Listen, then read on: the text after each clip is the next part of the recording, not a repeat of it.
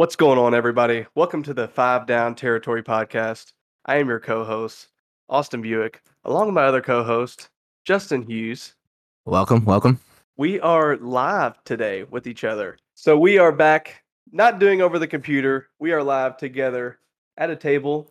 We are possibly going to be putting this on YouTube, probably going to be putting this on YouTube. Oh yeah. This is a good time. We had a lot of fun last week, and we're hoping to replicate that this week. To start the show off, we're going to do a little bit of a quick recap on our bets, DFS picks, and a couple of the games that we had a little bit of interest in. Right off rip, is there anything you want to say about last week? Yeah, there's something that I think needs to be said. For those of you that tuned in last week, you'll notice that our third co-host is not here today, Jordan. If you remember, Kenyon Drake was Jordan's play of the week last week in DraftKings. Now, if you played Kenyon Drake, you know that he put up a healthy and hefty 5.5 fantasy points in DraftKings last week. So once again, Kenyon Drake fooled the public, including Jordan, and added to his list of many victims that he made in 2020. So due to this blatant and predictable miss, Jordan has been removed from this podcast. We want to wish Jordan the best in all his future endeavors, and we may reevaluate in the coming weeks, but due to that take and that pick, we sent Jordan to Michigan, and we pray to God he stays there. To be fair, last week for me was a down week, to say the least. My bets did not do what they were, what I predicted them to be. They were very, very horrible. Bad takes. I know off the top of my head, I know that I had the Browns minus 11.5. Didn't think the Texans would cover that. The rookie quarterback came in and I was jumping up and down. I thought, this is it. This is the 11.5 I was looking for. Oh yeah. And it did not suffice. Never came to fruition. The Ravens Chiefs under 55. That pick six came within a minute and 30 seconds in that football game, and I said, "Yep, there goes that under 55." That. It almost happened immediately. That one set the tone, and there was no looking back. It was an all-out brawl. Yep. I initially said in the podcast last week that it's either going to be under 55 or over 70, and it was over 70. So got brutally just rammed on that one.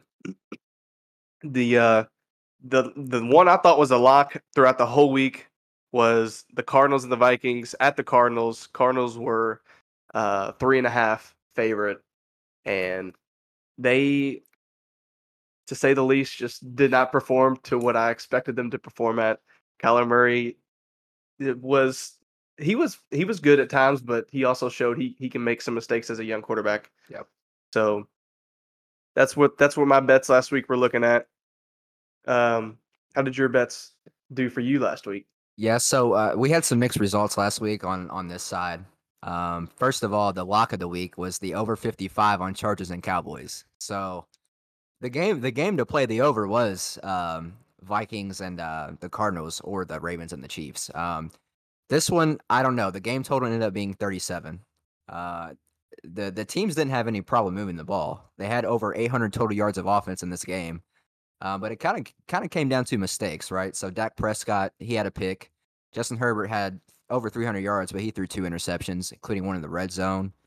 We had Jared Cook get a touchdown call back in the red zone. So just some things went wrong, even though the ball was moving on both sides. And then obviously you don't want Dallas to throw 50 plus times every week. That's not expected, but they definitely flipped the script a lot. This was a lot more even. They had 31 runs to 27 pass attempts. So in that regard, the pace was a little bit slower. So yeah, the over 55 didn't get there. It wasn't even close. It was just kind of a odd game, despite the ball moving the way we anticipated. So, do we want to get into fantasy picks now?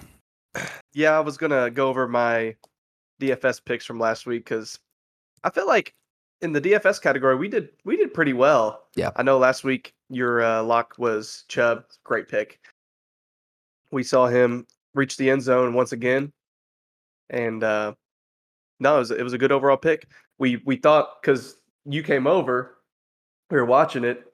Chubb got some. He was on one drive, and they went off, and you said, "Damn, it's going to be Kareem Hunt the next drive." Yeah. And they threw a pick, and it was like inside their 20 or something like that. And you're like, "Damn, this is Kareem Hunt's drive." And Chubb comes out. I was pretty surprised by that. Yeah, I think that's a good sign. It shows when their back is against the wall, so to speak. They still trust Chubb, and they're not going to stick with that. When one guy gets this drive, one guy gets the next game plan. So I think that is a positive if you're a Chubb fantasy owner. Yeah, that was a great pick. Last week I had Najee Harris. He was, I believe, 6,300. He got 19.1 fantasy points, which at the value would be 3.03, which pretty good value. Usually, if you see anybody, a running back or a wide receiver over 3, you did pretty well that week. Yep. CeeDee Lamb, I believe he was 6,500 with 17.4. His value was at 2.71, so it wasn't terrible, but I believe he still met pretty good value there. The fade I had last week was Deebo Samuel, and the reason I had his fade was because I didn't think he was going to blow up and meet the price point of where he was being put. He had 16.1, and I believe he was 6,900. Yeah. His value was 2.4, so it necessarily wasn't a bust week for him, but you mostly want to see that number over 2.5 into the threes for anybody wide receiver, running back related. Yeah. So on my side, just like with Jordan last week, there comes to a point where as a man, you got to face your demons in life. Today is that time. Derrick Henry. Derrick Henry was my fade of the week. It was off the cuff. Didn't put a lot of research into it, but I think the theory was good. In the first half, it looked like it was a money fade. They went very heavy in the passing game. Julio Jones, he saw 6 for 128 last week and got robbed of a touchdown, by the way. So you were definitely happy if you had him. AJ Brown, not so much. He had the volume, but I will reference his tweet. He had 9 targets, 3 catches, and according to the man himself, he said, "Someone from my family told me I couldn't have caught COVID today if I tried to." So, we kind of know what went wrong there. The Titans just totally flipped their game plan, rightfully so. They gave Derrick Henry a ton of touches in the second half, and a big development is he saw 6 targets in the passing game, which is just unheard of for Derrick Henry. So, he ended up with over 187 total yards in the second half alone, and ended up having the biggest day of anybody last week with 47 fantasy points, I believe it was. So, tough scene. But, if you fade Derrick Henry, sometimes you pay, sometimes you don't. Last week I paid. That's fair. Me personally, going into that podcast last week, I necessarily liked the fade, and I woke up on Sunday and I texted the group chat, and I don't know what came over me. I don't know if it was me just second guessing, but I said in the group chat, "This smells like a Derrick Henry 40-point week," and I'll be damned if it happened. It happened. So, despite some of the misses last week, you can trust us because Austin put a profit text in the group chat that morning, and it paid off. So, please stick with us. It's just there's going to be some days where we're going to say it on the podcast, and some days we're going to be a day late. It's just some things happen. Yep. But like you said, Derrick Henry, receiver in training. That's wild. I was listening to the podcast we did last week, and Jordan said, "I'll believe it when I see it." Listen, buddy, you just saw it. You saw it. That man just got 6 targets last week. Yep. Very nice for Derrick Henry fantasy owners if you put any draft stock into him at all. Quick game recaps. I was pretty much going to go over some of the good games that we watched. The close games, we're not going to talk about the Bills blowing up the Dolphins. No one cares about it. It's what it is. The only real news coming out of that one is Tua, possibly sidelined this week with the injury to his ribs. Yep. Don't know how long that's going to be. They act like it's not going to be too long. Maybe this week, and that'll be it. Too long. He's definitely out this week. I think the one thing to touch on there, it's disappointing that Tua got hurt because that was kind of a prove it game for him against a tough Bills team to see what he's really made of. and he got taken out in the first quarter. So jury's still out on Tua, sadly, but that Dolphins team just could not move the ball without him, especially.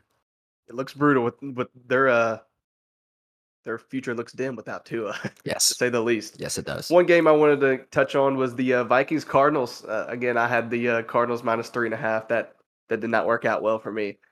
I do remember saying last week that um, I don't see any way that the Vikings would cover 3.5, and I said the odds are Vikings are probably going to win now because I said it, and they had a chance at it. The field goal. They did. Oh yeah, they The very well field should have goal. won that game. They absolutely should have. At the very end, Cardinals ended up beating the Vikings by 1. Vikings did have a chance to take the lead with that field goal late. Anything you're taking away from this game? So you made a point that Kyler Murray, despite how explosive he is, he's gonna make some mistakes. I think that's just a product of the offense. I think the Cardinals probably could have won that game by a touchdown. They had a turnover in the red zone. But also the Vikings, they had their chance to win that game. So it was a fun one. I think there's a lot of stock to be put in both offenses, especially the Vikings run game and passing game. Is what I'm taking away from that. I like that as well. I think that the Cardinals are going to be in situations. I think their defense is going to put them in situations where they're going to have to score and they're going to have to pass. So having anybody on the Cardinals, Kyler Murray and wide receiver wise, you're going to be in a good position. Yeah. Now it's going to be kind of the same thing we have with the Buccaneers when who you want to play that week, who's gonna come out on top in fantasy points wise that week. So I agree with your Vikings as well. You're always going to have a good running game with Dalvin Cook there.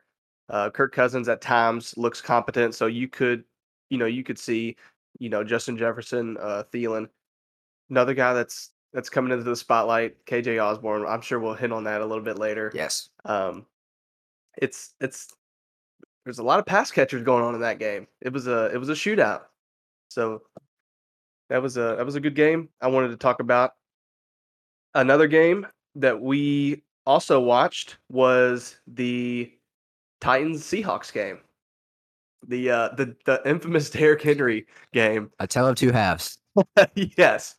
I believe going into the half, Derrick Henry only had eight something. I'm not sure on the point value, but Yeah.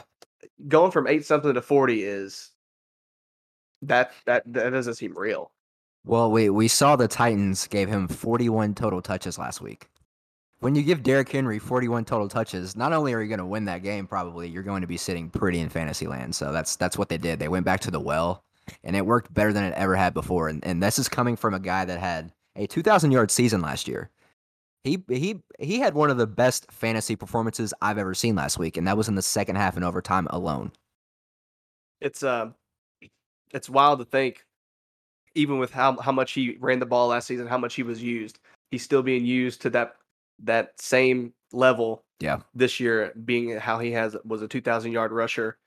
It's absolutely insane. What do you think about the Titans pass catchers? Who would you really?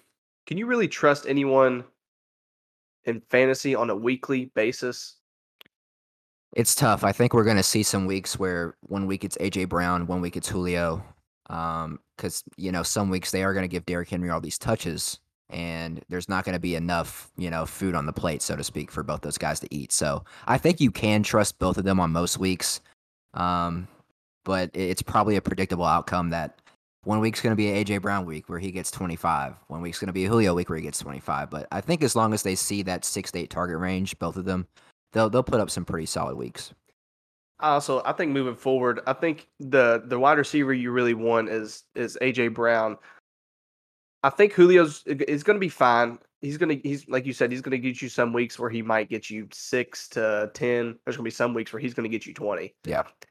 I think the A.J. Brown scenario is going to be kind of based off who plays him, who shadows him. I think if you get a shadow corner on Brown, you can really see Julio go off on some teams. I know tight end wise, you don't really want Ferkser. You don't want to really touch any of that. I know, like we said, Derrick Henry is now catching balls. So, if you target somebody 6 times, that's 6 targets that you're taking away from your wide receivers. Yeah. Well, we'll see if that sticks. I think it's probably within the outcome that Derrick Henry sees, 3 to 4 targets every game. 6 is a lot for him, especially. But I do agree with your point that I do think long term, at the end of the season, when it's all said and done, AJ Brown is the wide receiver one on this team. Absolutely. Moving on to the last game we're going to talk about from last week. We watched the first half.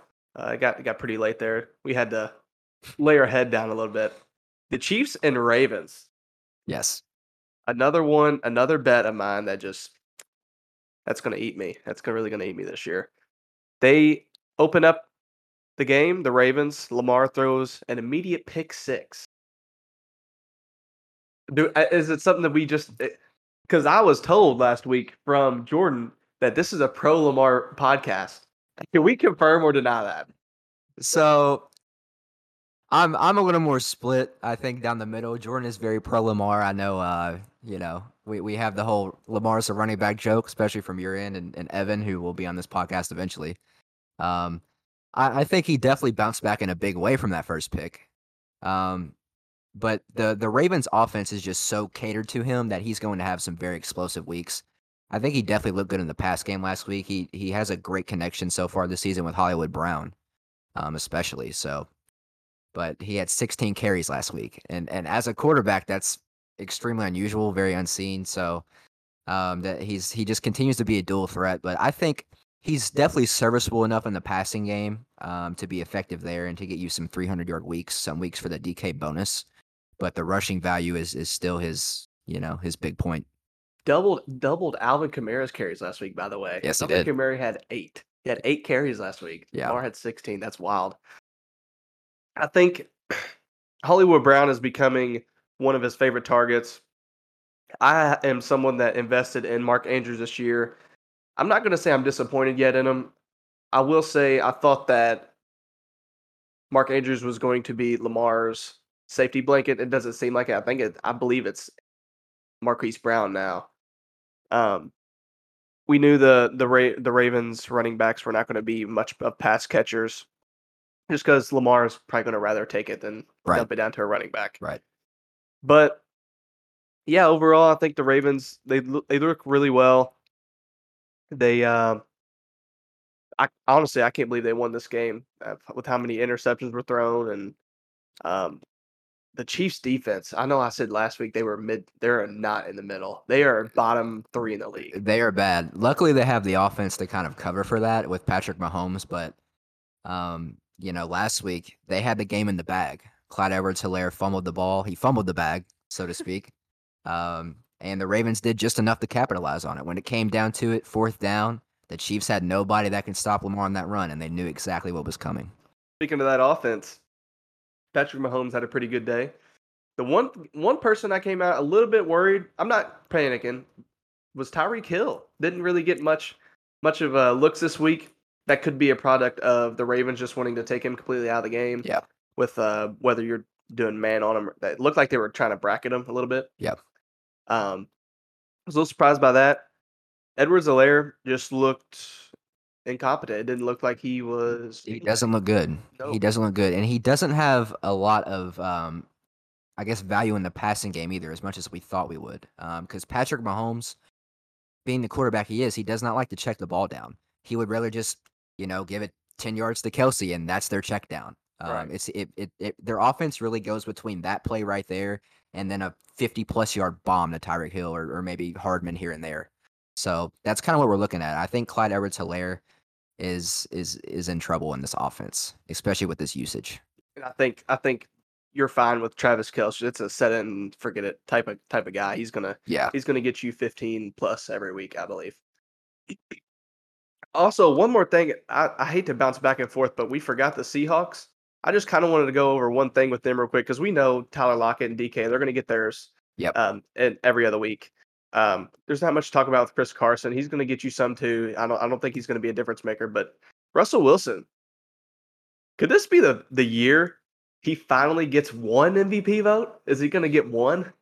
It's tough for him. The problem last year is he just doesn't throw that much, even with all of his, the good fantasy stats he did put up. I think the Seahawks, they still want to be somewhat run dominant, so that kind of hurts him. But, I mean, so far he's balling out. The connection with Tyler Lockett so far this year has been nuts. So I think he probably should have received some MVP votes last year or even the year before. He was definitely deserving. So Jury's still out on that one. It kind of depends on the volume, I think. Alrighty, moving right along, we're going to talk about the games that are going to be coming up this week, what to expect from them. First game we're going to get right into is the Washington Bills matchup. What could possibly be the Bills' game plan looking at this Washington defense that's supposed to be good but been struggling lately? Yeah, I think they definitely want to get Josh Allen going in this game. So far, I think everybody expecting him to kind of replicate or even top what he did last year, but he's starting to look more like 2019 Josh Allen than 2020 Josh Allen. So I think the Bills are going to make it an emphasis to really get the passing game going. The connection to Diggs, I think, is a big emphasis on that one. It may be a case too where John Brown is not in the offense right now, and I think it's definitely showing. But I think Washington is certainly more beatable in the secondary than they are in that front defensive line headlined by Chase Young. I don't think much needs to be said about him. So I think the pass game is definitely going to be the emphasis here, and they're going to look to get Josh Allen off to a very hot start. I completely agree. I think the Josh Allen situation right now is not ideal for the Bills. They were not expecting to be this, I wouldn't say hurt, but to be this frustrated this early on with Josh Allen. Again, he just put up 35 on the Dolphins, but it is the Dolphins, which I thought was a pretty good defense. But you can't really be a good defense if you're out there, 80% of the game. Yep. It's just not going to happen that way. So looking ahead, I think from the Washington standpoint on offense, I think we could. I think we're going to see Antonio Gibson break out this game. I'm going to go ahead and say it. That's going to be my hot take this week. Okay. I think this is the week that they start giving him the damn ball. What is J.D. McKissick doing in that goddamn game? What's he doing? You know what I mean? I don't get it. I think Antonio Gibson should be used heavily. I think he should get 90% of the snaps, and I think he should at least get 20 touches this game. Now, I think personally, I believe that Washington's going to be down a little bit, so it's not going to really work in his game plan to get rushes. Yeah. But I think he's going to get some passing work, along with, of course, McLaurin's going to get his. Logan Thomas sprinkling a little bit here and there. What do you think about the Washington offense heading into this week against the Bills? Yeah, so to kind of piggyback off that, I would love to see Gibson more involved in the passing game. I do think, though, if they get down, like let's say it's 14-0 out the gate, which could be possible if the Bills are clicking, then he might be in trouble. J.D. McKissick, he's fine for his role. He does make plays. I'm not saying he's like an invaluable player or anything like that, but we touched on this last week. Gibson is literally a wide receiver turned running back. I think if Ron Rivera smartens up a little bit and puts Gibson in this 2-minute offense and in this passing role, you can see what he can do. And he's definitely going to be more effective, I would think, than J.D. McKissick, despite the fact that that is working. It's basically taking something that's good and making it great. So, we'll see what happens. Gibson is a super talented player. He's just not getting that RB1 usage quite yet. And then, of course, McLaurin, he's going to have a tough matchup this week with White. That's going to be an interesting one to watch, but with the volume, he's probably going to see anywhere from 8 to 12 targets in that range, and he's good enough to overcome a tough matchup and, of course, overcome any quarterback concerns if there is any. So he's not somebody I'm looking at super heavily fantasy-wise, but he's probably a safe play if you're doing cash or anything like that. Completely agree 100% on that one. Now we're going to move on from that game. We're going to head over to the Bears and Browns game. This is going to be a hot one. This is officially Fields' first NFL start in debut. Yes, this is an interesting matchup. Just kind of going to the Bears offense. What do you think we could expect value-wise from players with Fields on the field? Yeah, it's a little bit tough. I maybe jumped the gun a little too soon last week where I said the offense would just click so much more if you take Andy Dalton off the field. They did win the game, but I think Justin Fields has some very obvious deficiencies. He didn't top 100 yards passing last week when he was in the game. He definitely looked to run more so than pass. So he does that. He does have that going for them. Their offense is definitely a bit more versatile with him in the game, but he doesn't have super great pocket presence. He ran into a couple sacks last week, and I don't think the accuracy is there yet for him. So I don't know. This is a tough matchup. The Browns defense, I think, is the real deal. They have a lot of great talent on that side of the ball. So we're going to see what happens. I think they definitely lean on his running ability. more so than passing. But if they get down, he's going to have to show us what he has in that arm. So to kind of think about what the Bears offense would look like with Fields, I think there's maybe two other guys besides Fields that you would maybe consider for fantasy to be somewhat of viable options. I think, Allen Robinson's going to be, of course, your wide receiver that you want. Yeah. I have invested in Darnell Mooney, and I'm not going to touch him. I mean, he could come out and get 8 targets from him, but I would like to see it more on a consistent basis. I want to see Fields throw the ball a little more before I do anything wide receiver wise. I think you could maybe see um, Montgomery get some runs this week. Fields, I'm interested to see what Nagy does with that. I want to see if he possibly does maybe some RPOs with him. Yeah. Because it's not that Nagy hasn't had a mobile quarterback, but he had Foles one year. He had Dalton to start the year. I want to see what he does with a running quarterback. I think he might change the game plan up a little bit. I think if you have Fields, that's great for you. I don't think you play him this week yet.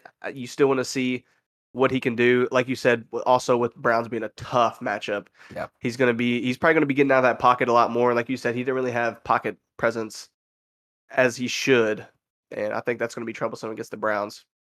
Moving over to the other side of the ball for the Browns, OBJ is gonna be back this week. He's back. I know that's one of your guys. He's back. Yes, he is. That's one of your guys there. What do you think is going to be the game plan for the Browns with that stifling Bears D line?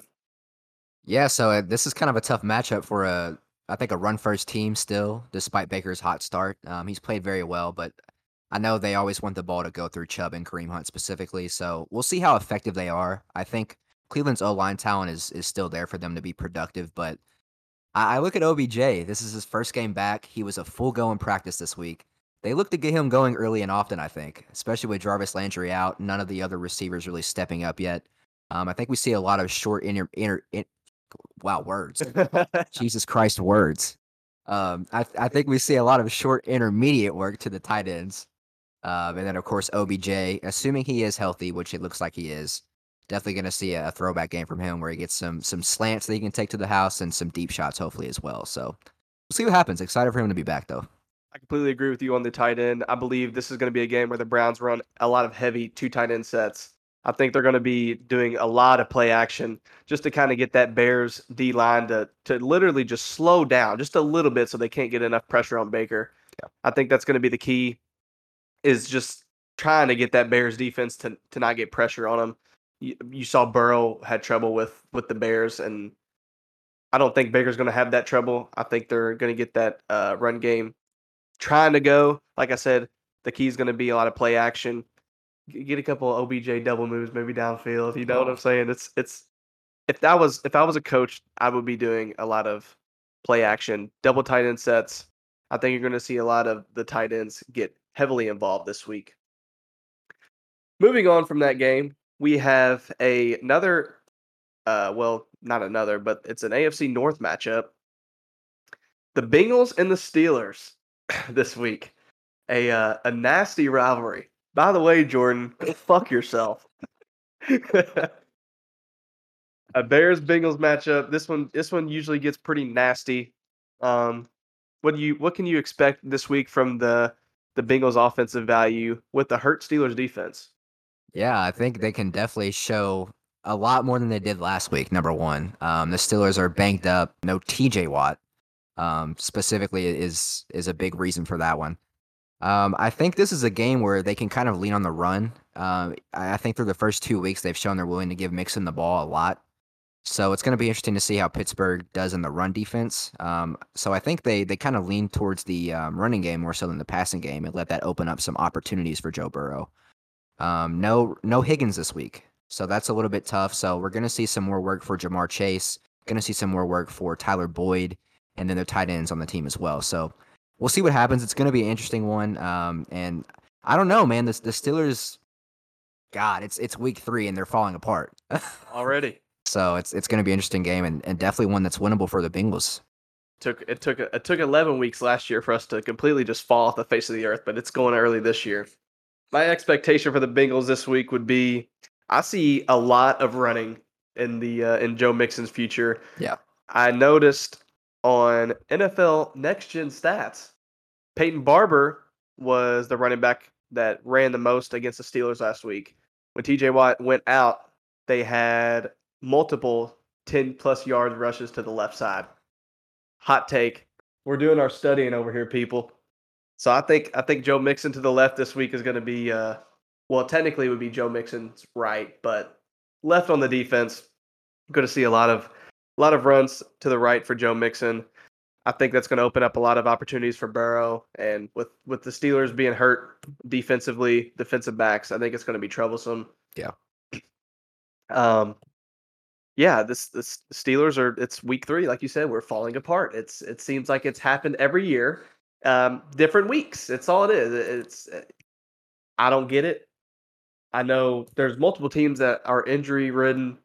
Um, One notably in the AFC North would be the Ravens. They get somebody hurt every week that's out for the season, Yeah. but it's pretty frustrating to say the least. But it's what you got to deal with. It's what every team deals with. So you got to take your punches and roll with them. What do you think on the other side of the ball? The Steelers offense are going to look to do against this Bengals defense that hasn't necessarily been bad, but hasn't been the best. Yeah, I think the Bengals' run defense in particular is a lot better than advertised. Still very beatable in the secondary, but it looks like Deontay Johnson is going to be a no-go this week, and Big Ben is playing on a hurt pectoral muscle. So we're trotting out TikTok stars Chase Claypool and Boo Boo Smith-Schuster out there. So I think this is a game where they once again try to lean on Najee Harris, definitely get him as many touches as possible, and hope that the game script falls in their favor. I think we're going to see 15 to 20 touches at least for Harris, and that's probably on the low end, especially to kind of cover for Big Ben's injuries at this point in the season. So we'll see what happens. We'll see how effective Claypool and Boo Boo can be, but I think this is a game that they should definitely lean on the run. Really the same game script as the Bengals. I think this is going to be a pretty run heavy game. I completely agree. I think this is going to be another Najee Harris game, like you said, with Big Ben having that hurt pectoral. I don't see him throwing over 30 times this game, unless, of course, it was something so minor that Pittsburgh just isn't worried about it. Right. But I think it's a deeper issue because he was on the injury report for most of the week.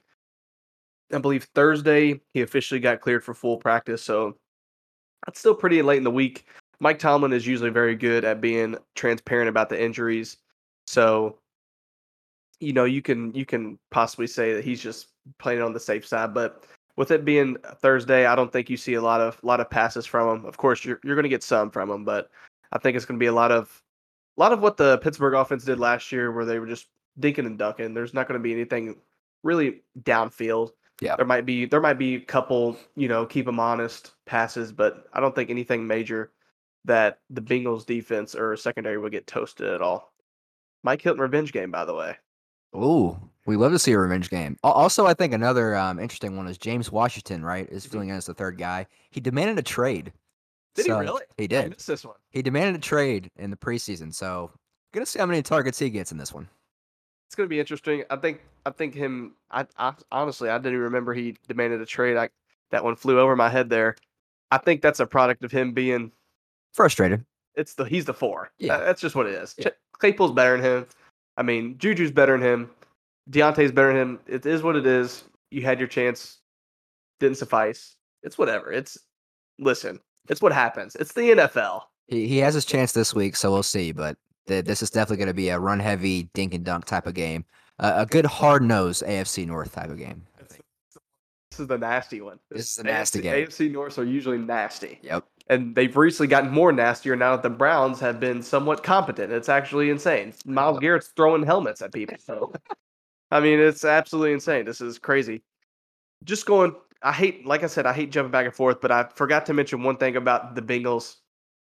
Mixon has 82 yards after contact this week. The Bengals are not allowing contact until a yard at 1 yard, 0.26. And then they get contact. So I think it's something. I think it's something you want to look forward to. Like I said, with TJ being hurt, that's going to be it. That's going to be a big problem. Moving on from that game, we have a AFC. Let's see. It's got to be AFC East. No, it's West. 100%. No, it's not. It's AFC South. People. AFC South. Week 3. Trust me, we're getting there. We're getting there. We're rusty here. We got the Colts Titans game. That's gonna be a pretty interesting game for me. That's probably one I'm gonna be having my eyes on. What do you think is gonna be the Titans' offensive game plan? I know we touched on Julio and AJ there at the start. Yeah. But do you think this is gonna be possibly a game for them? I think it definitely could be. Regardless, they're going to ride that wave of momentum they have coming out of Seattle. I think we see kind of, they'll give Derrick Henry his touches, I think, but this Colts secondary, I think they've shown to be very beatable. DK Metcalf and Tyler Lockett both had great games week 1.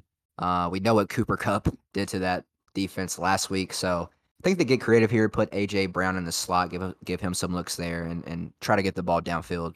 But I think this is a game where everybody can eat. I think this is one that the Titans really control. I agree with you on the AJ Brown pick. I have him going off this week. AJ Brown, his average depth of target is 16.69. The Colts are 28th in the league at yards per attempt at 9. Yeah, so fun fact, AJ Brown is actually leading the league in air yards. He's leading the league in air yards, and I think that stat is proven. It's bound to convert eventually. He's getting the looks. It just needs to convert. I think this is the week. This is going to be the AJ Brown week. Yes. Julio got his last week. This is the week that you could see AJ Brown getting 25 plus. I mean, it's lining up. It's lining up very perfectly. Again, the Derrick Henry, you know what you're going to get with him. You're probably going to get 20 rushes out of him, maybe even more, depending on how game script goes. Yeah. If the Titans are up, they're just going to feed that big ass man. I mean, that's all it's going to be to it. I don't see anything surprising going to happen in this game. Like I said, I think you're going to get a lot of AJ Brown, Henry yards going here.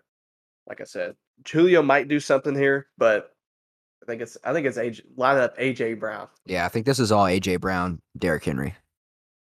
Moving on to the other side of the ball, is there any Colt that you can trust here?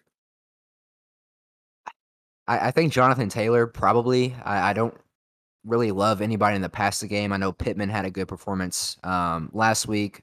Zach Pascal kind of seems to be Wentz number 1 guy, but I don't think either of them are really going to move the needle fantasy-wise. So I think Jonathan Taylor is probably your best bet, and I think we're seeing a good chance that they do lean on that run game, him and the other backs that they use, because Carson Wentz, tough guy, right? He's coming in this game. He's going to try to give it a go on 2 sprained ankles. So I don't know. I mean, we'll see how that works out for them. I really think it's probably in their best interest that he takes a week off, but if he's going to play, they're going to lean on that run game a lot more heavier than the pass.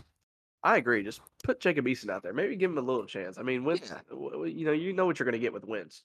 Eason could pan out to be something special. I agree with the Jonathan Taylor. I think that's going to be your guy that you pretty much are going to play and sit, maybe forget about it. I know he had a couple of off weeks. Don't look too much into it. This Colts offense will get it going. I think somebody you should also keep an eye on. Wentz has notoriously favored tight ends. I mean, they had Zach Ertz and they drafted Dallas Goedert. I mean, the dude loves tight ends. I think you should keep an eye out for Jack Doyle. I think maybe throughout the season, once they start building rapport, he could turn into something that is pretty unexpected. Maybe I wouldn't say the year that he exploded with, I believe it was Andrew Luck that year. It was close to the year that they that Andrew Luck retired. I think it was Andrew Luck's last year that Doyle had a pretty good fantasy year.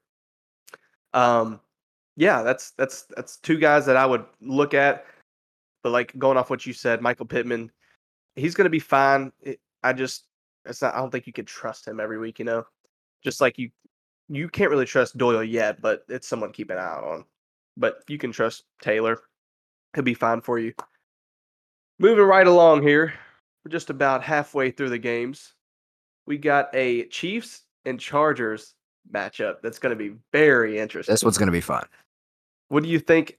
What are we going to expect from this game? I know you said we could possibly see a high-scoring game.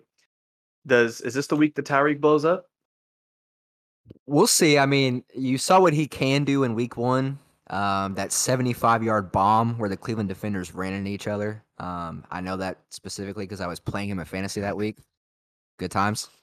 So Tyreek Hill, obviously, he has that boom or bust ability. I think he's back on the boom side this week against that Chargers secondary. What's going to be interesting here, I think, is what happens with Clyde Edwards-Helaire. He's 4,800 in DraftKings this week, so they're practically begging us to play him. I'm not quite sure what his ownership is looking like, but at 4,800 against a Chargers defense that really got gashed by Dallas last week in the run game, there could be some opportunity for him there. But the Chiefs, I think it's proven. Andy Reid loves to throw the ball. He has Patrick Mahomes, for God's sakes. He's gonna throw the ball. So Tyreek Hill, Travis Kelce are gonna be in a great spot in this game environment. It'll be interesting to see what the Chargers do with Tyreek Hill. It seems like the Ravens last week did a very good job of containing him. Like I said, I haven't really watched much film in that game. I didn't know if they maybe ran a man or bracketed him. I would assume they bracketed him because running man with Tyreek Hill it's not the move. It's not going to happen. No. So I would agree. I think you're going to get a Tyreek Hill, Travis Kelce week, like to expect every week almost. It's just like I don't see a week where you're not saying it's going to be our Tyreek Hill Kelce week, but there's going to be games where Tyreek Hill does what he does and drops an egg for most, but it's not really an egg. Yeah, and just to add quickly, if you want to stack Mahomes with either Kelce or Hill or both, that's an expensive stack, and you're going to have not a lot of room to work with. I think one guy that's interesting to look at on the Chiefs side of the ball is Mecole Hardman. He's 3,800 this week. He got quite a bit of looks last week. That maybe was because Tyreek Hill was shut down. Maybe it's not, but Hardman is always a guy that's kind of talked about. He has some explosive ability. It's kind of like he's always been a big what if and a potential guy. So I think at that price point, if you do want to get a piece of this game on the Chiefs side, he might be interesting to look at. And quite frankly, is a pretty interesting pivot from Clyde Edwards-Helaire around that cheap price point. Completely agree. Like everything there. Like I said, most everyone knows what to expect from the Chiefs offense. It's not going to really be a surprise from week on. Yep. Week in, week out. Now moving on to the other side of the ball. This is good. This is an interesting one. I have my thoughts on this offense. Okay. As you know, the people of the podcast don't know that I'm a Keenan Allen stan. Keenan. Yes, sir. I told Maddie I'm going to be naming my son that, so can't confirm that yet, but future wide receiver 1. Yeah, future. So this one's going to be a rough one for me. I think Mike Williams he's got an opportunity to overtake this wide receiver 1. I agree. I think Keenan's going to get the most attention from defenses, and I think that's going to work out perfectly for Mike Evans. I also think you have another pass catcher with Eckler. I mean, he's going to get 5 targets a game around that area. Yeah. Could possibly more one game, maybe a little bit less another. I'm interested to see what Herbert does. I wasn't necessarily disappointed with him, but he's definitely not as good as he was last year. And I don't think if that is a product of the teams he's played so far, because he has played a couple of pretty good teams. The Washington defense. Dallas doesn't really have a great defense, but they got some pretty good cornerbacks. They usually shadow as well. So you could see him maybe take off this week on the Chiefs defense that I was completely wrong about. I thought they were going to be mid-tier, maybe bottom mid, but they are bottom big time. They are not good, to say the least. I think this could be a big day for the Chargers. I agree. Justin Herbert, obviously he hasn't had the popping fantasy points he had last year. I think that's a product of turnovers. He hasn't been super secure with the ball so far this year. Like I pointed to last week, he had 2 picks, but he's still throwing a ton. He's averaging over 300 yards a game, and I really, really like him in this game environment. He's probably my top quarterback pick of the week. So I like him to kind of bounce back and show some of that 2020 Herbert for us. And then Mike Williams. I was hoping we would talk about Mike Williams. I should have talked about Mike Williams last week because I think through 2 weeks, we know what this offense is operating on. I'll get my numbers back a little bit here. So, Joe Lombardi, right? He's the ex-Saints offensive coach. He's using Mike Williams in the same type of way that he used Mike Thomas. Slant boy, by the way. He's using him in this like X receiver type of role. So, we saw his average depth of target last year was 15.8 yards, which was the 5th highest in the league. They love going to Mike Williams on deep shots. This year we're seeing a lot more targets, and a lot more, or excuse me, a lot less average depth of target at 9.9 this year. Wow. So, that's equal to 882-1 in week 1 and 791-1 last week. So he's putting up those Michael Thomas S lines. He's getting a ton of looks in the red zone, and he's really the guy that's moving the ball for them, as opposed to how Keenan Allen used to be used. So that kind of hurts Keenan Allen in a way. But he still has that wide receiver 1 value, I think. But Mike Williams is he's a super viable every week play now. Certified stud. Possibly. He's a certified stud. I'm definitely comfortable with him every week if he's getting this type of usage. Like you said, I'm glad you brought up the offensive coordinator. I think also it's a product of him not, like you said, he's wanting to use him as an X receiver. Yeah. And Keenan's not really an outside receiver. You see a lot of Keenan in the slot. I think I'd have to go look at the numbers, but him lining out to the left and right isn't the same percentage as him lining in the slot. Mhm. And when you go back to the Saints last year, they didn't really use the slot to their advantage last year. It was mostly like Michael Thomas and Kamara. Yep. Which again, we're gonna go back to it. That's gonna help Eckler. That's all. All it's gonna do is just help his value. It's gonna skyrocket his fantasy points, and could potentially see him to be a top 5 running back this year. Moving right along. Speaking of the Saints, we've got a Saints and Patriots matchup. This that Saints team last week was, to put it nicely, brutal. Quite the come down. Yeah. Is this the week Kamara bounces back?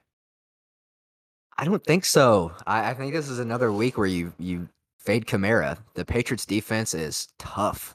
They are tough on both sides of the ball. They had Zach Wilson particularly seeing ghosts in the passing game last week, and they haven't let too much up in the rushing game. So, Kamara, if he gets the usage, he could probably get there, but he only had 8 carries, last week, and he needs a lot more reception work to really be effective. He's not too effective just on the ground alone. So I think Bill Belichick, he's always so great at taking that one guy away. So I really do not like Kamara this week.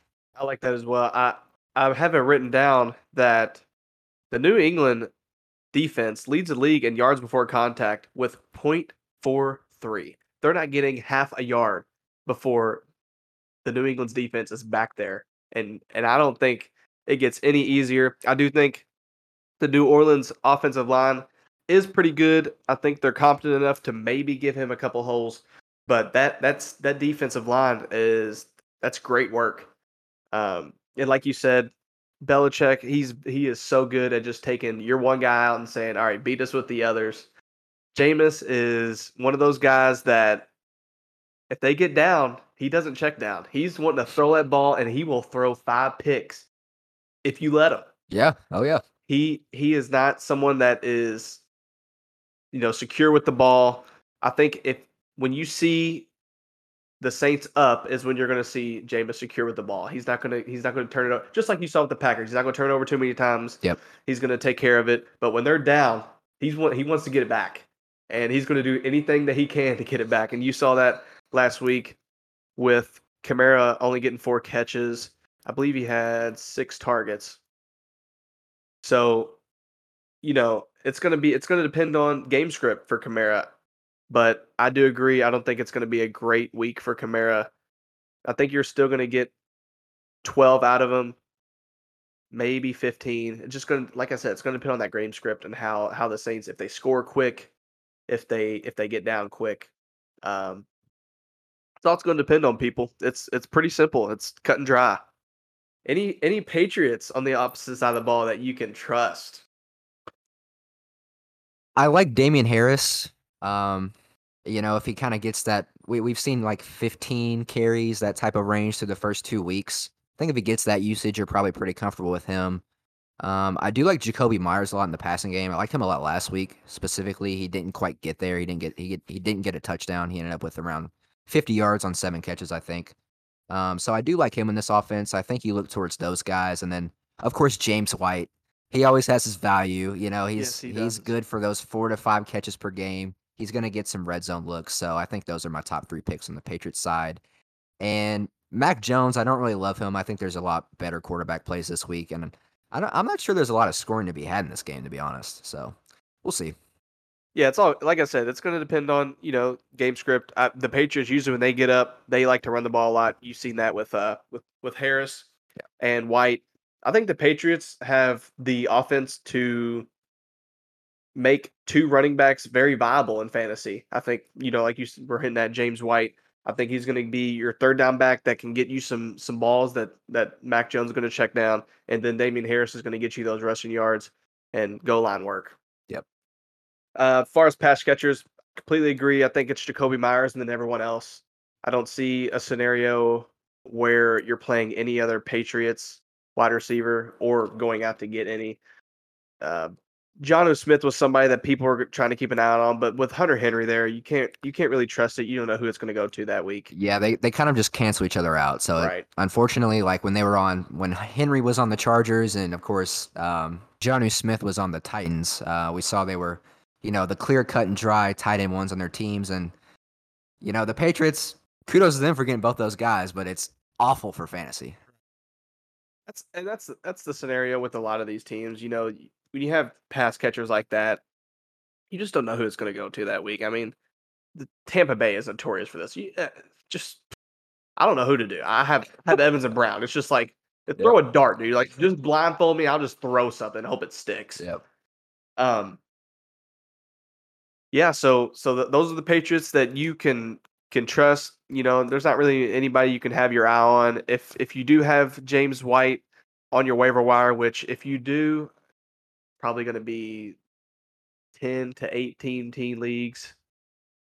You're not going to really find him probably in 12, but I would go get him. I think if Harris ever, God forbid he gets hurt, White is going to have a huge role in this offense. I think he's going to be the guy that gets all your rushes and all your passes because I don't really see anybody else in that backfield that's gonna do something because they got rid of Sony Michelle. They no value to us, buddy. See ya. We don't need you.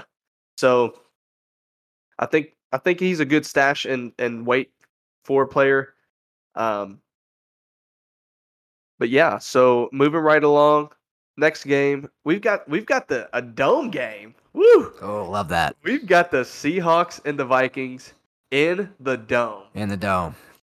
What's going on with the Seahawks team, man? Is this another Lockett week? God. We talked about it last week. And I mean, history kind of proved that, right? Like 1 week he would go off for 30, and then, for like 6 weeks he would have a bunch of average games. So it's looking like Tyler Lockett could be the wide receiver one in this team. He's putting up some very similar stat lines to one Cooper Kupp. So, I don't think anybody predicted that where Lockett and Kupp were your top 2 receivers going into week 3. But I do like Lockett this week. I saying this, probably gonna jinx it, but I still think it's DK Metcalf week. I still think it's could be his team. He could be the wide receiver one in this team. He just has to get some more looks. He's gonna see probably a lot of Patrick Peterson this week, who at his current age is not what he used to be. We saw DK Metcalf burn him last year in their matchup against the Cardinals. So I think this is a winnable one for him.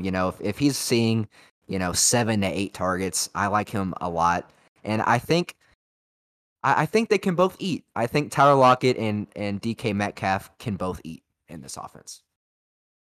Me and you, I think we see eye to eye on almost. We've seen eye to eye almost everything today. I agree that it's gonna be a big week for the pass catchers. Lockett, you hinted at it, putting up close to Cooper Kupp numbers. Yeah, he's got 1.01 fantasy points per route run. That's third in the league. It is astronomical. I don't think he can keep that up. If he keeps that up, he would lead. He would break records almost. Yeah. I mean, it's absolutely insane. The average in the league is around 0.4, so you should see that come down. I don't know if that'll happen this week. I believe it will. But you look on the other side, DK Metcalf is getting 26 targets per route run as well, which is pretty good. The league average in that case is around 19. So you're still seeing him getting over league average in targets for every route that he's run. Just on the contrary, just to kind of compare, Lockett's getting 28, so he's higher than DK, but it's the league average. It's well over. Yeah, they're close. Um, just another comparison for them. Both have each ran 57 routes, so it's not like one's getting favored over the other. You're still going to get both out there most of the time.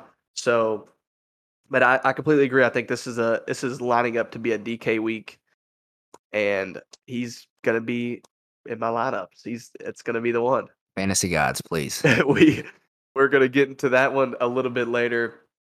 Anything on Chris Carson as far as what you would do with him fantasy wise, or if he's even in consideration in DK or DFS any week? He's solid. He's in that $6,000 price range. There's probably some better plays than him, but he is safe. Last week in particular, he was saved by those 2 touchdowns. He only had 31 yards on the ground, and oddly didn't get used in the passing game at all. So we hope to see that change against the Vikings here. Definitely a beatable matchup. I think he's a good play if you want to go to him. Yeah, I think he's solid. I think this is going to be one of those where he's good for the Seahawks, not good for fantasy.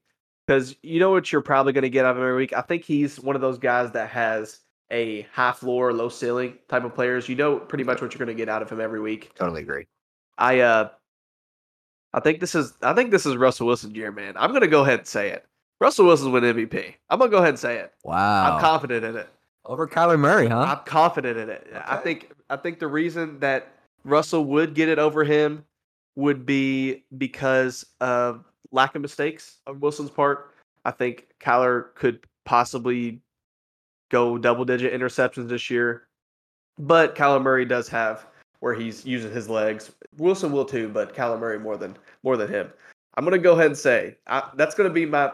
If I was betting today, people, throw it at Russell Wilson MVP. I don't know the odds right now. I'm gonna go check it after this podcast. I'm throwing money at it. I'm gonna go ahead and say it. Okay. On to the other side of the ball. Is KJ Osborne? Listen, I get so frustrated at this. Has to be one of the most frustrating things because we've already talked about it on one team where you have so many pass catchers, you don't know who to play every week, and then all of a sudden here comes this KJ Osborne guy that just says, "Hey guys, I'm going to be a part of this too." What is going on? Yeah, so it seems with the injury of Irv Smith, they've kind of pivoted to this 3-receiver set, whereas last year it was Thielen and Jefferson on the outside and then Irv Smith in the intermediate. So it doesn't hurt Jefferson and Thielen's value too much. I think through the first 2 weeks they still got theirs, but they're not having the huge performances, Jefferson in particular, that we were seeing last year. So KJ Osborne is a thing. He's running very similar routes, and I think he does have some semblance of fantasy value with them not using their tight ends at all. But it's not a killer. I think Jefferson, he's 20 to 30 points walking every week. And then Thielen is, Kirk Cousins loves Thielen in the end zone. I think we've seen that so far through 2 weeks. But yes, KJ Osborne, wide receiver 3 for the Vikings, and may have some weeks where he does better than Jefferson and Thielen, unfortunately. It's so frustrating to me. Not necessarily somebody that I would trust in DFS yet. If you have him in fantasy, it's looking pretty well. I don't know. Thielen might be having a contract year coming up. Yeah. So that could be a possibility if you're in a dynasty league to stash him, and you might have a wide receiver too on your hands. As far as Dalvin Cook, like we said, you know what you're going to get out. He's kind of Derrick Henry-esque when he's going to get you probably 20 runs. He's going to get involved in the passing game more than Derrick Henry will be. It's just going to depend on what kind of D-line he's playing that week. I don't necessarily think the Seahawks D-line is too terrible to run against, but they are definitely not in the bottom half, I don't believe. Yeah, so Dalvin Cook in particular is a little bit interesting this week. He didn't practice all week. So he's got a rib issue, I believe it is. Yeah. Or no, sorry, ankle issue. He had that ankle injury in the Cardinals game last week. So Madison could be an interesting play at a cheap price point if he's out. But Cook, I think, obviously he's kind of a set and forget guy. We saw what Derrick Henry did last week on a lot of touches, of course, but we'll see what happens there. Madison could be a very interesting play, I think, if Dalvin Cook is a no-go and might change the slate a little bit. I think that's a good one. Like we said, people, we're recording this on Saturday. We don't have all the updates and the scoops, so it's kind of a scenario where we're just recording now, and if an injury happens, an injury happens. Yep. Good point by Hughes. Keep your eye out on Alexander Madison this week.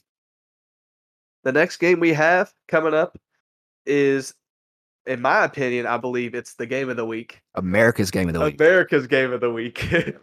This is the Rams and Bucks. I think this one is going to be lights out. I absolutely love this matchup this week. I love everything that this game has and entails. Looking at the Rams first, I mean, here's the thing. I get so frustrated with this. Is Cooper Kupp, is this a thing? Is this a thing from here on out? Obviously, he can't keep up with the production that he's having, but is he going to be a thing week in and week out? I think so. I think Cooper Kupp is the new wide receiver one on this team, as opposed to Robert Woods last year. Cooper Kupp is off to an incredible start. Sean McVay, Matt Stafford, they are drawing up plays for him on a very consistent basis. And his usage has just been insane through the first 2 weeks. So I think Cooper Kupp is definitely the clear WR1 on this team. But Robert Woods, bit of a slow start to the year, especially for those that own him in fantasy. You will definitely notice that. But he still has 4 red zone looks through 2 weeks. The Jefferson thing is kind of interesting, where they're running a similar amount of routes. Austin will probably expand on that one a little bit, but I think even though Robert Woods is moving into this wide receiver 2 role, he's going to get some creative usage. They love to use him on the end around, so give him some handoff opportunities. But Cooper Kupp is wide receiver 1 on this team, and Matt Stafford loves this guy even more so than Jared Goff did. As I was looking at my wide receiver quarterback matchups this week, I happened to come across a absolutely wild stat. It's actually criminal. It's criminal. I mean, I don't get what Robert Woods did to these people, but he had to do something wrong to them. Robert Woods, out of the 3 wide receivers, we have Van Jefferson, Cooper Kupp, Robert Woods. Robert Woods has ran the least amount of routes. Wow. That is, someone should be charged criminally for that. That's shocking. That's ridiculous. And then on the other side, Cooper Kupp has an insane 36% target per route run. That, I want you to think about this, people. Think really hard. Every time he runs a route, he is getting targeted 1/3 of the time. That in itself it's unsustainable, but it's wild that it's even that high this early in the year. It's pretty insane. It doesn't lead the league. I'll hint a little bit later on who leads the league in that when we get down to it. It's wild. The Cooper Kupp thing blew me away. Like I said, I don't think it's sustainable, but he's been very good so far. And I agree. I think he's going to be your wide receiver 1 on this team. Matt Stafford seems to love him. Yeah. Like I said, I don't know what Robert Woods did to Matt Stafford, but he does not like him. I think another interesting guy in the passing game, Van Jefferson. No. Let's look at Tyler Higbee a little bit. Tyler Higbee. Yes. Tyler Higbee is a guy that I was on last week. He ran the same exact amount of routes that he did in week 1, but only saw 1 target and got 1 catch off that. I think this is a bit of a bounce back week for him, and I think it's an interesting guy to pivot to. Agree with all your points there, Hughes. On the other side of the ball, what is it going to look like for the Bucks? I mean, we hinted at it. It's kind of all right, man, give me the blindfold, give me the dart. Which one are we throwing at this week? It's going to be hard to pretty much predict week in and week out who you could trust in this offense, but who is your guy that you're going to trust the most this week? Hello, Scotty Miller. Oh. No. No, I mean, honestly, with Antonio Brown out due to COVID, I think it gets a little bit easier for us this week. Scotty Miller, honest to God, might get some looks, but he's not a guy that I'm touching. I think we looked at Chris Godwin this week. Okay. I think we know Mike Evans is going to deal with a lot of Jalen Ramsey this week, and I think we've seen with Mike Evans, he's not great with Jalen Ramsey. on the other side of him. So I think this is a game where Chris Godwin gets a lot of slot looks per usual, and he's the guy to eat on this team. I think Gronk continues to get that usage that he does. Maybe OJ Howard, but man, I love Chris Godwin this week, and I think it's a lot more clear cut than it has been the past 2 weeks. Yeah, the thing with Mike Evans is Bruce Arians came out this week expressing that he believes that Ramsey would be the one that shadows him, covers Yeah. him most of the time. Now, in recent weeks, they really haven't been. Jalen Ramsey really hasn't been shadowing anybody. I don't know if that's due to he doesn't really have anybody to shadow, or if that's just a product of they really trust the rest of their secondary on that team. Yeah. I don't exactly know the pinpoint take on that, but I do agree. I think this is a Godwin week just because you don't really know with Ramsey if what he's going to do, and that uncertainty leads to me favoring Godwin this week. I think usually, Brady's going to throw that ball around. He's going to give everyone some love. Last week he gave Mike Evans some love, so this week it's probably going to be Godwin. Yep. And Tom Brady, he is playing some of the best football of his career. I mean, he has 9 touchdowns through 2 games. This guy's not slowing down. No. And then to the Jalen Ramsey point, the not shadowing thing is definitely interesting, but I think we can probably bank on Godwin seeing a lot less of him this week than Mike Evans would, of course. I agree with that as well. Like you said, I think Bruce Arians is expecting it as well. So we may see a couple of different things going on Yeah. the Tampa Bay side. Maybe see some more tight end sets. They have multiple tight. They could run 3 of them if they wanted. They have 3 viable ones. Definitely. Yeah. Any running backs that you are looking at for the Bucks, or is it kind of just don't worry about it? Yeah, I don't think so. I believe Ronald Jones sent out a tweet this week that said it's pretty fun when he plays. So we'll see how Bruce Arians reacts to that one. I don't think it's going to be too well. It kind of seems like Fournette is the RB1, but he's not getting really enough usage to make a huge difference, I think. He is getting some usage in the passing game, though, which is interesting. But I don't really like either side running in this game. I think it's going to be a very pass-heavy game. Bruce Arians notorious for putting the players in the doghouse. Yes. Moving right along here, we're going to have the Sunday night game with the Packers 49ers. We're going to go into the Packers side of the ball real quick. I want to bring this guy up first because I've had such strong opinions on him. And the first half of Monday night's game was looking my way. It was looking like it was going to be a nice week for me on the podcast. Yes. And then Aaron Rodgers comes in and says, "Fuck you and your podcast and your opinions." He woke up. And absolutely lights Detroit's defense up. Is Aaron Rodgers, is he back? So I think so. Like we said last week, we even spelled it out for the people. RELAX. Relax. That's what we did. Aaron Rodgers, he did what he should have done against that Lions defense that just didn't have anything to stop the passing game. And what was really interesting, obviously Davante Adams got his. He had 100 yards plus last week. But Aaron Jones was used super heavy in the pass game. He had 3 receiving touchdowns as a running back last week. So they unlocked him after a slow week 1. Tanyan got some looks as well, which I think people predicted. So yeah, Aaron Rodgers, he looked as he should last week. Making me eat my words, that is for sure. Like I said, the first half, I was ecstatic. I was like, this is a horrible Detroit defense, and Aaron Rodgers just cannot move the ball. I was like, who could have called this? Now, I didn't even call it. I thought this was going to be an A-Rod week. And he proved to me that he could and will move the ball. I didn't have this on the podcast, but I did make the Packers. I did bet on the Packers 11.5, and I also bet the Packers over 30.5 points. Was very nervous after the first half, but Aaron Rodgers came out balling in the second half. Yeah. Speaking on that, what about Aaron Jones, man? Is he a certified wide receiver? What is going on there? Man, I mean, you got to love to see that usage. Obviously, the matchup is a lot tougher this week in San Francisco. I don't think you're going to bank on 3 receiving touchdowns, but it seems like where in the first week it was kind of like almost an even split between him and A.J. Dillon. I think when the game is going in their favor and obviously need to wake up on the offensive side of the ball, they're going to give it to Aaron Jones all day. So definitely interesting to see what he did last week. I think it's probably a bit of a come down spot and more of a Davante Adams spot just because the Niners secondary is so beatable. But Aaron Jones, just like Aaron Rodgers, he's back. The A team. The A That's team. the A team right The there. AA Rons. That's right.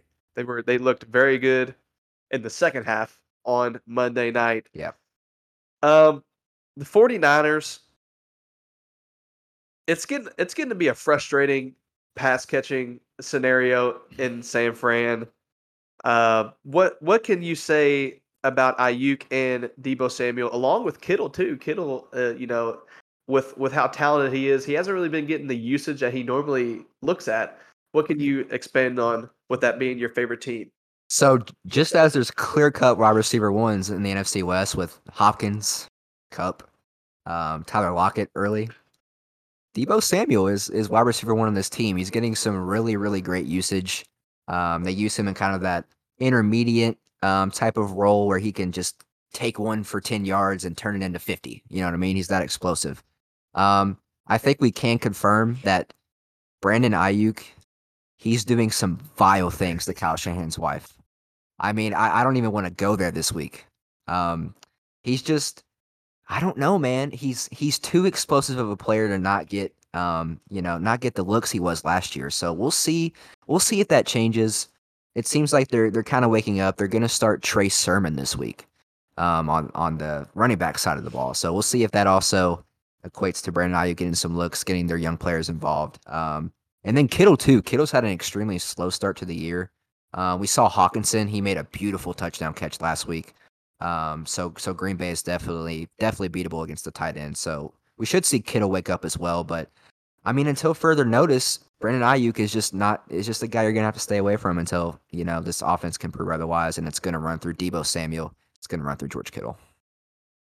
The wild stat that I have that I was hinting at earlier was that Debo Samuel has a 43% target per route run. Leads the league. That if he is going down the field, that means he's getting looked at half the time. Which with like you were pointing out with Kittle, with the running backs in the backfield, I know Garoppolo, doesn't necessarily look at them too much. Even with Ayuk, that usage is nuts. I don't think it's going to last that long. Again, I think he's going to be the one for sure in this offense. But Ayuk, through 2 games, 19 routes ran with 2 targets.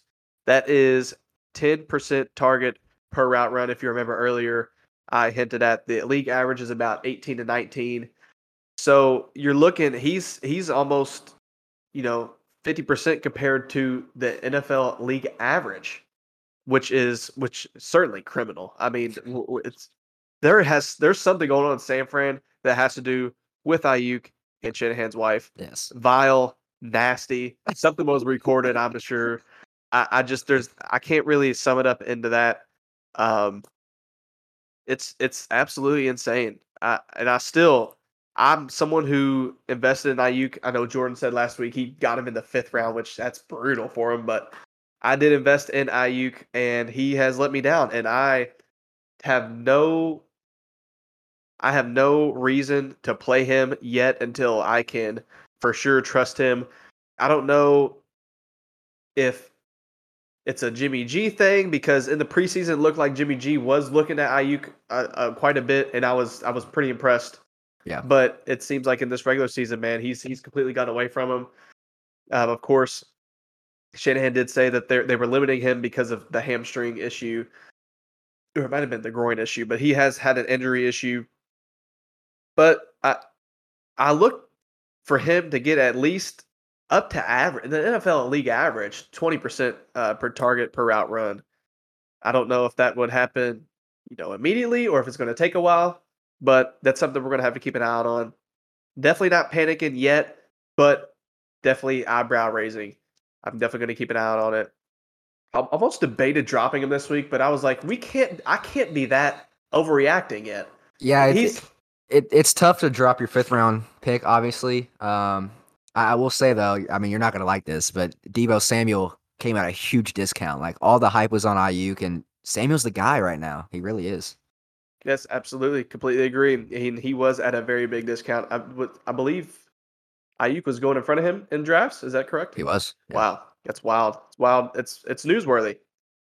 Going over to the Philly, or sorry, not Philly. I don't know what I'm doing. Next game is the Philly and Cowboys Monday night matchup. Philly. So the Cowboys, man, we watched them last week against the Chargers, and like you said, their split between the pass and the run was more even than it was in Week 1. Yeah. Dak Prescott passing 51 times is unheard of. Probably won't happen again this year. But is Pollard going to be a problem for Zeke moving forward? Gosh, I think so. Zeke's not getting that like just undisputed RB1 usage anymore, where he's getting 20 plus carries week in and week out. Obviously, we saw last week both of them can eat. They had great games, both of them. But it definitely limits Zeke's usage a bit, and obviously they're gonna have to give Zeke his touches with the money that they paid him. But Pollard is looking like the more effective running back. And maybe that's, the way they're drawing up plays for him, but this is very much a, I would say 60 to 40 backfield moving forward. So my initial take on this was I was panicking a little bit, but I've came around and I've thought about it. And here's the thing. Here's what's going to be the recipe for success for Zeke. When it gets into the dog days of the NFL season, you're gonna rely on Zeke. He's gonna get you there. He's not somebody that gets hurt too often. He's somebody you can rely on. And I think Pollard right now is doing his job. He's blowing up right now. But when teams start game planning for him, I think you're gonna see his production go down. And I think in turn that will only help Zeke. Zeke is seeing a very high percentage of 8 men in the box. I believe he's top 5 in that category. So if you want to start putting Pollard out there and he starts seeing 8 in the box, you're looking at something. You're like, okay, well, he's not going to do what Zeke does. Mm-hmm. Now people say that Pollard's better than Zeke. I can argue that all day long. I think Zeke gets just more attention than almost any other running back. The ones that come to my mind are Derrick Henry. Dalvin Cook also gets a lot of 8 men in the box. Mm-hmm. But I think when you start game planning for somebody, it changes your whole offensive scenario. Like I said, the dog days in the NFL, when you get into that early November, late November time, week 12, you're gonna be leaning on Zeke heavy because Pollard, he's gonna be. They're gonna figure him out. They're gonna game plan for him, and that's just gonna be what it is. Yeah, I think that's an interesting point. Obviously Zeke is going to see a lot more attention. That's just name value alone. Pollard is not really that guy. I think you could probably argue that Pollard is maybe the better like pure runner or explosive runner, whatever you want to say at this point. But they do show that when it comes down to it, they trust Zeke. He didn't get that usage in Week 1 in particular, but he was out there every play pass blocking for Dak Prescott in a game where he threw over 50 passes. So to that point, I definitely agree. Oh yeah, and I completely agree that I think Pollard is the more explosive running back. I think he's faster. I think when he takes off, it. And I think that does help him when he runs. Like I said, I think as an overall talent, complete package, I think Zeke is the guy. And you see that on passing downs. They like him to be out there passing downs because he can pick up the block and he can get out and maybe catch a couple balls. Agreed. But moving over to the wide receivers, what do you think? Do you think CeeDee Lamb is the wide one in Dallas? I think so. It was a little up in the air Week 1 after Amari Cooper's massive game. CeeDee Lamb also got his, but Cooper just went off against the Bucs. We saw last week. He had a big come down. He's not 100%, not super certain what his status is. If he does play, still like CeeDee Lamb. If he doesn't play, I love CeeDee Lamb. Jesus Christ. I don't know how much he's going to see of Darius Slay in particular, because I know CeeDee Lamb, he's going to get a lot of slot looks in this offense. So I think if he's the guy out there, he's going to get a ton of looks, and he is the wide receiver 1 in this team. He's clearly the most talented. He might be the most talented player on this team. I completely agree. I think Lamb is your guy, and I think Dak shows that. He does look at him a lot, targets him a lot. He does with Cooper as well, but it just seems that on a week to week basis, you can trust Lamb more than you can trust Cooper. Yeah. I think CD Lamb's floor is higher than Cooper's, and I think his ceiling is higher as well. I think overall he's the one, and you can have a discussion for it. I know Cooper's going to get his throughout the year, but if you ask me who am I trusting pass catching wise for the Cowboys, it's going to be CD Lamb all day long, and I'd be willing to argue it. Moving along on the other side of the ball, the Philadelphia Eagles, man. It was a little rough last week going the offense wise Yeah. for them against San Fran's defense, but that's to be expected. You all have a very tough defensive front. Hurts, to me, looks like he can be a nightmare for some teams, and I think he might be a problem. I mean, is there something that you could is there something you could ask more of from him? I think so. I mean, we saw last week, the passing game wasn't super effective. You know, he went 12 for 23 for 190. Obviously, you know, his receiver took it 90 yards and they couldn't convert in the red zone. That's obviously painful and not all the way on Jalen Hurts. They tried to pull off the Philly special on fourth down. Didn't quite go the way they planned it. But his rushing alone is going to keep him viable every week. I mean, this guy's just like super explosive on the ground. He's not quite at that Lamar Jackson level or even Kyler Murray in terms of last year, but I mean, through the first 2 weeks, he's got seven carries for 62 yards against the Falcons. And then, of course, last week was what saved him in fantasy land was 10 rushes for 82 yards and a touchdown. So, you know, he's gonna get around 10 carries every week. So you can always bank on that. But in a matchup that's definitely beatable in the secondary, we're gonna see if he can, you know, reconnect with his weapons like he did week 1 against Atlanta. Now, as far as Hurts goes, I think you're going to be fine with him. He's going to be somebody that if you have him in fantasy, I think you can play him unless of course he's your backup. I think you're safe with playing him. I think he's going to get you those rushing yards, of course. Um, he might throw a couple interceptions, but what quarterback won't? Now going over to the wide receiver side, I think this one's going to be interesting because the Cowboys are the only team in the NFL that run double shadow. They have Trayvon Diggs that'll run shadow usually on the one, and I assume that's going to be Devonta Smith. Yeah. And then I believe Anthony Brown is the other shadow on the other side. He will probably be covering Rager. That's going to be an interesting one, and one I'm going to keep an eye out on. I don't know how well Devontae Smith's going to do with Diggs on him, but I do think that the matchup is favorable for Rager against Brown, and that's one that I'm going to be looking at. Running back wise, is there anything you can still add on? I know you said something about Miles Sanders. I mean, is he somebody that you're going to trust week in and week out that he's going to get you there, or is it just going to kind of be, is it going to be the usage thing where they're bringing in different running backs and you're still worried about playing them? Yeah, his red zone usage isn't super secure with Gainwell obviously mixing in there. I think we definitely want to see some more red zone carries for him, but I mean he's got some solid usage. He's around 15 touches per game so far. And he's explosive. Like he's kind of that Saquon Barkley-esque running back. They're both cut from that Penn State pedigree, man. They can break off for you know an 80-yard touchdown at any given carry. So I do like the matchup against Dallas. But I don't really see him popping off and having a huge game here, but definitely viable. I completely agree there, Hughes. Well, it's the moment all of you have been waiting for.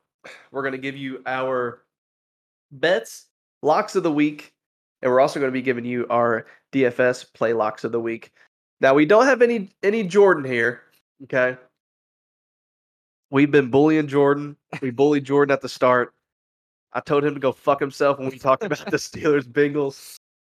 And but we do have his picks. He was kind enough to send them over. He is in Michigan right now, probably hammered, cheering on the Michigan Wolverines in their football game today against Rutgers. So I don't know. Would you like me to start out with Jordan's, or you kind of want to just Yeah, we can rip off Jordan's if you want Okay. to do that for him. Okay. So Jordan's bet in his lock of the week, he has Cleveland at -7. Just to kind of touch on it, he says, "Say what you want about Justin Fields personally, but Ohio State quarterbacks do not have a great track record in the NFL." Very good point. Also says the Bengals defense is much improved, but Fields looked shaky throwing the ball, just 8 for 15 for 70 yards and an interception. He was stopped against a unit that let Andy Dalton move the ball very well. He's facing a much more difficult challenge in Cleveland this week. Another very good point and something added on from what Hughes was explaining about Fields earlier. And he also says a rookie quarterback on a road against a top AFC team trying to establish themselves in a tough division. He likes Cleveland and would even be willing to go up to -9.5. Big nuts. Bold take from there from Jordan. I do like it though. It was one of mine that I was looking at this week because I agree. Being a rookie quarterback going on the road AFC North, that's going to be pretty rough. Yeah. So Hughes, do you have your bet and lock of the week? I do.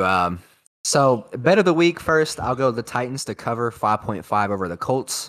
Like we pointed to earlier, Carson Wentz, he's going to try to give this thing a shot, but this man is on 2 sprained ankles, not 1, but 2 sprained ankles. I know Carson Wentz is a religious man. Well, he's going to have to pray before this game. I just don't see him being effective with this injury. I think the Titans are going to ride that wave of momentum out of Seattle into this game, and they win by probably over a touchdown, I think, in this one. And then in terms of my lock of the week, Raiders. So they're only favored by 4 as we're recording this podcast against the Dolphins, which is super low. They're at home.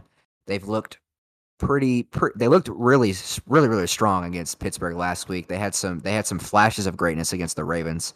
It's kind of another momentum theory for me. The Dolphins just do not look competent on offense, whether Tua is in there or out. They have not topped over 300 yards of total offense in either game through 2 weeks. Scored 0 last week, in particular against the Bills. So this is a bit of an easier matchup, but with Jacoby Brissett at the helm, don't like them too much to score here. And then of course Derek Carr, he's really playing his best ball since 2016 when he led the Raiders to the playoffs. The passing game is really clicking on all cylinders right now. So I think it's a pretty safe lock that they cover that 4-point favorite against the Dolphins. Yes. Raiders did very good last week against the Steelers, albeit the hurt Steelers defense. TJ Watt went out in the middle of that game. They did very well. So I have a couple bets this week. People, if you're anything like me, I can't really decide on any bets. I'm a betting man. I have a couple here. I'll give you my lock, but I have the Steelers and the Bengals over 43. I kind of hinted at that earlier. I think with the Steelers D being hurt, I think it's going to be troublesome for them. I think the Bengals are going to score, and which in turn Steelers are going to have to score as well. I think he had 2 pretty tough defenses. Like I said, I think the Raiders, they kind of moved up a little bit for me when they played last week. I think the Raiders are a top 10 defense. They're definitely competent, yeah. And I think that was very promising for them. The Steelers, I think they get back on track this week against, like you said, a Bengals defense that is notorious for giving up passing yards. The Chiefs -7. I also have. I think this one's going to be a shootout, but the reason I have the Chiefs -7 is last week losing a heartbreaker to the Ravens. I think the Chiefs are going to come out this week and they're not going to play games. It's going to be on. It's going to be stomping the throat from the start. Okay. It's not going to be a week where they get up by 30 and they're running the ball. They will beat you by 40 this week. And I don't think it's going to be. It's not going to be close. Never mind. I don't even know why I said it's going to be close. And of course, now it's Chargers are going to win. So, but I said the same thing last week for the Vikings. Let's hope that's not the same this week, people. Again, Chiefs -7. So this was initially my lock of the week, but I changed it because I feel more confident in another one. I have the Rams at a +2 teaser. I think right now they're going at, 1, I believe. They're going at 1. I'm going to tease them at 2. Just, if you lose it, get your money back. I could see maybe, Tampa Bay going for 2 or something. You just get absolutely just shit on. It's unfortunate. So I have that at a +2 teaser. Also, just going right along, people. This is now a betting podcast, so get fucked. Packers 49ers under 50.5. I feel pretty confident in that. 49ers, I believe, are going to run the ball with Sermon as a starter. Yep. I think the Packers are going to have a little bit of trouble with that 49ers D line.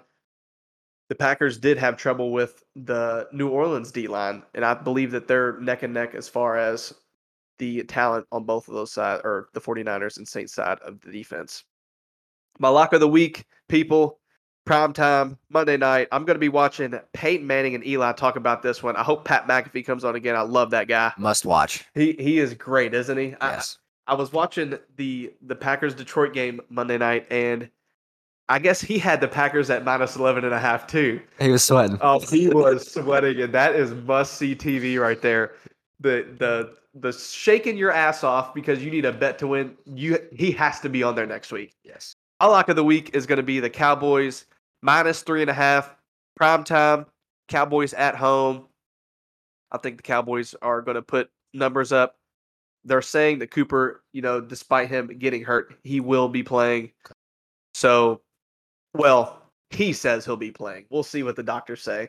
I'm confident Cooper will play. If he does, I can see the Cowboys winning this one by 10 at their home stadium. Set your parlays. Set them up, baby. Like I said, this is a betting podcast. Get used to it. Get fucked also. Here we go.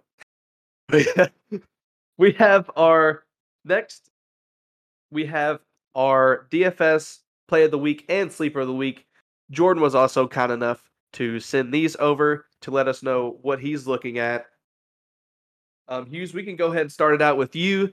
You were the one that was hot and heavy on DK or DFS last week. So we're going to continue the trend, and we're going to feed you this segment. Perfect. Okay, so since Jordan is not with us today, we're going to do 2 DFS picks for each of us. So 2 for player of the year, 2 for sleeper of the year, for myself and Austin, that is. So start off with player of the year, yeah. Well, I hope to God, Jesus. Pick of the week right here, Austin Ekeler, 7,200.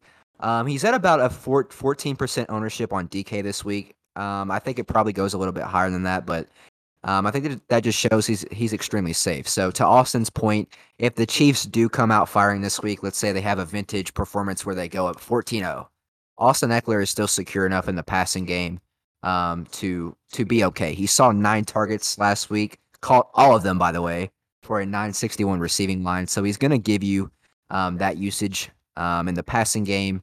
And we hope to see a little more rushing usage. He had 9 rushes last week for 54 yards. I think the Chiefs have shown they're susceptible to getting gashed in the run game. They've given up an exact average of 6 yards a carry to the Browns and the Ravens through the first 2 weeks. Obviously, Lamar, a little bit of a cheat code, but still with their committee of running backs, including the one guy off the street, Trayvon Williams, who is leading the way, they still average over 5 yards a carry. We know what Chubb and Kareem Hunt did to this running defense of the Chiefs. So love Ekeler this week. He's going to be, I think, pretty safe for 20 touches, whether that comes, through an even split of the passing game and the running game or vice versa. I really like Austin Ekeler to hit at least 20 fantasy points this week. And then, this has been one of our heavy points in this podcast, but AJ Brown. AJ Brown is my other DK play of the week. He's sitting at about a 10 to 11% ownership, which I think is pretty low and slightly contrarian if you want to go to him. Like I said, he leads the NFL in air yards thus far this year. That's bound to convert to some points. He had some drops, but still had 9 targets as opposed to Julio, who had 8 targets in a much bigger game last week. So he's seeing that volume. The Colts have a very beatable secondary, gashed by Lockett and DK. Obviously Cooper Kupp last week. So love AJ Brown to get right this week. Love that. I'm going to go ahead and hit Jordan's play of the week. He only has one. He's got this play of the week. That's ballsy. Hats off to you, Jordan. You're fucked up in Michigan right now. Mecole Hardman at 3,800 for Jordan. His explanation is words. Let's get it. High point total on this game, 54.5. He said he saw an uptick in snap percentage from week 1 to 2, 69% to 78, solidifying his position as wide receiver 2. He also saw 8 targets in the last matchup against Baltimore and was also overthrown on an open TD pass. At such a low salary, even if he hits his modest week 1 total of 3 catches for 19 yards, he won't kill your lineup, but he offers immense upside in a game where the ball is going to be thrown a lot. Without a lockdown corner on the Chargers side, we could see a lot of double coverage to Hill like we did against Baltimore, hopefully resulting in more targets and shots downfield for Mecole Hardman. Like it. I like it. I like that pick as well. Pretty ballsy going for a 3,800 play of the week, but I appreciate it. That's a good one. I think you will see, like you said, you're not going to get hurt by him, but you will see some targets go his way this week. My plays of the week, I have made this decision in the middle of the podcast because I have a couple guys that I keep an eye on. The one ballsy one I have is going to be Saquon Barkley at 6,500. You're probably going to call me an idiot. It's fine. The reason is I think at 10% own, he's going to get you points, and he could possibly beat out the top running backs. Atlanta is giving up a targets percentage of 25% to the running backs, which if it goes his way, 25% to the running backs would be tremendous for Barkley and his value. Another surprising statistic, the Giants offensive line. People usually shit on that O-line. This is a hot one. I don't even think I remember telling you this one, Hughes. The Giants O-line yards before contact is 1.65. Second best in the league. Okay. And it was something I was surprised at, and I thought I had to throw in here. He played 84% of the snaps last week, which is very good coming off that injury. Mm-hmm. He also has the underrated 10-day rest. I do like that a lot. 6,500 Barkley, put him in your lineups. The other one I have would be DK Metcalf. We kind of touched on it a little bit earlier, but I think DK, he has 16 targets through 2 weeks. 8 a game. That's very good. We also hinted at Minnesota's given up 11.5 average yards on every pass, and they're also downfield, or no, sorry, not downfield. Just in general, the wide receiver success rate of catching is 63%. I think you're going to see a lot of, like we were saying earlier, Lockett DK this week. I lean more towards DK than Lockett. And now we're going to move on to our sleepers of the week. Hughes, I'm going to let you take this one first as well. So who do you have as your sleeper of the week for us? Perfect. Love the Saquon play by the week. He's definitely going to be right there with Eckler for me. My sleeper of the week, Saquon's old buddy, old pal, Odell Beckham Jr. Yes. He's back, and he's back at 5,300 on DraftKings this week at about 3% ownership.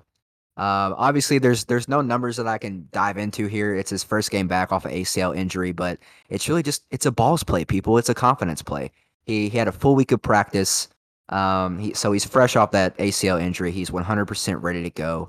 There's no Landry this week, so I think the Browns look to get OBJ going early and often, and I love it. I think this could be a vintage OBJ performance right here. So I'm going with him. 5,300 at 3% ownership.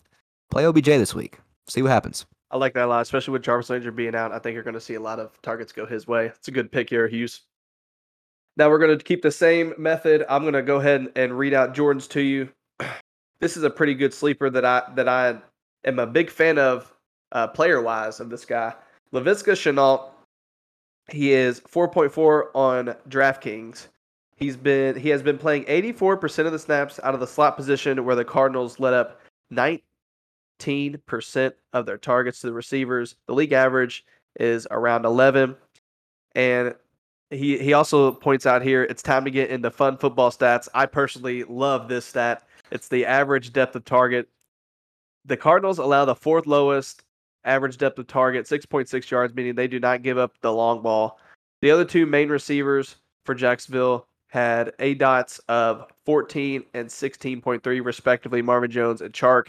Shenault and his 3.9 ADOT are built for this game and built to rack up plenty of yards after the catch. I do like that one. Because the Marvin Jones scenario, I think he was pretty cheap this week on DraftKings. Yeah. And the average depth of target worried me, and I'm glad Jordan picked that one up. My sleeper of the week. This is going to be really ballsy. We're going to have a running back throw into him. It's going to be Sammy Watkins this week, and I have my reasons. Detroit is giving up the most yards per pass attempt. They're giving up 10 yards per target. So I like the downfield threat that Watkins has. I think they're going to look to contain Hollywood Brown a little bit more this week because he does look like their number one. Yeah.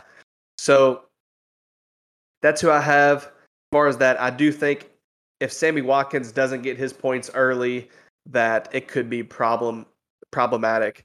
I know that the Lions, usually their Lions cornerback number 2 is Melifonwu. He's probably going to be on Sammy Watkins for most of this game. And at 5,500, his target or his yards per target is going to go up. Do like him a lot this week. I think that's somebody you should keep your eyes out on. I know it's not necessarily the cheapest at 5,500, but that's somebody I do like this week. Well, that's gonna pretty much wrap it up there, Hughes. We had a good one today, huh? Had a good one. The 2-man band this week. We'll see if we let Jordan back in things next week. TBD. See how that Miko Hardman play goes, huh? But yeah, excited. I think there's it was a great week last week, a lot of high scoring games. I think we're gonna see the same this week. So a lot of money to be made. Hopefully we get in on that, and hopefully you guys do as well. I completely agree. And I hope to back that take up with the high scoring. I'm a scoring guy. I don't know. I do love defense, but something about that scoring, it just gets me going, huh? When it comes to fantasy football, fuck defense. We want them points. Buddy, we appreciate you all coming in and listening. A little bit longer episode than usual. I don't know if we would make this an hour 45-minute podcast. Usually, it's just kind of going to depend on what we need to talk about, what we need to point at. But this was very fun. The being together, doing the podcast across from each other, that was really fun. Hopefully, we can get Jordan to come and do this here soon. That would be really fun. Agreed. But yeah, let's get it. Alrighty, everyone. Again, thank you so much for tuning in and listening to us. We hope this week is very nice to you. Hope you win all the money. If you tailed our bets, more likely you will. So that'll be all there is to it. Thank you all so much. We'll see you all later.